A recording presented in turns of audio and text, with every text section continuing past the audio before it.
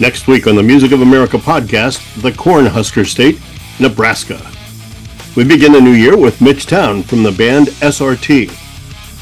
So the band consists of the other two guys, Andrew Sinowick and John J.R. Robinson. Those are names which some people might know.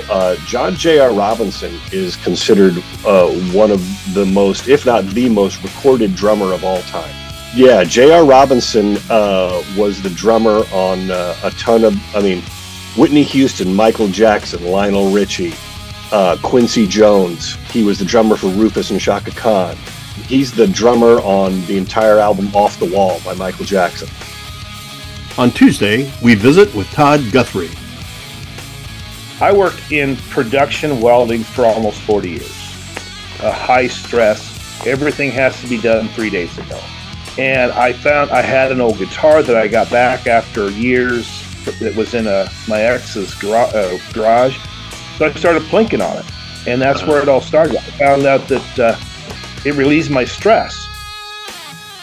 Wednesday is a special day. We'll be in Djembe land with percussionist and djembe master Sheeren Woode.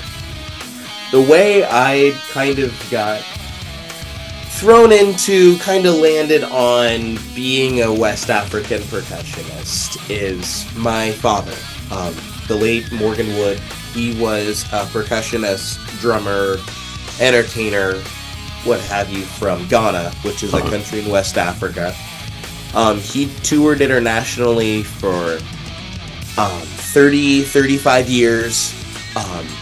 Most popular with the band called the Great Pilsners.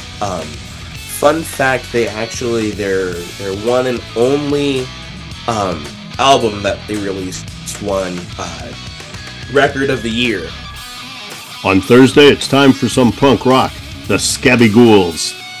I can always sit down and write music, but it's only occasionally that's sort of like lightning in a bottle, will strike, and it's just one of those special things. Like, I just got really inspired that day and I wrote that whole song, and I've tried to repeat it since and try to write another song with that. I've never quite been able to nail it. We wrap up the first week of 2024 on Friday with John Luce and the Plan 9. What the real litmus test is, does it have a story, number one, and does it evoke a reaction? So everything that I play is going to have a personal connection in some way, shape, or form, whether it's a feeling or whether it's an actual story like the Independence Day story, where I can tie myself something directly to that piece, something like that. So yeah, in very broad terms, I'm the artist painting the picture for you that I want you to see. Yeah. So yeah, I hadn't necessarily thought of it like that, but I could absolutely see it. Happy New Year, and it starts in Nebraska next week on the Music of America podcast.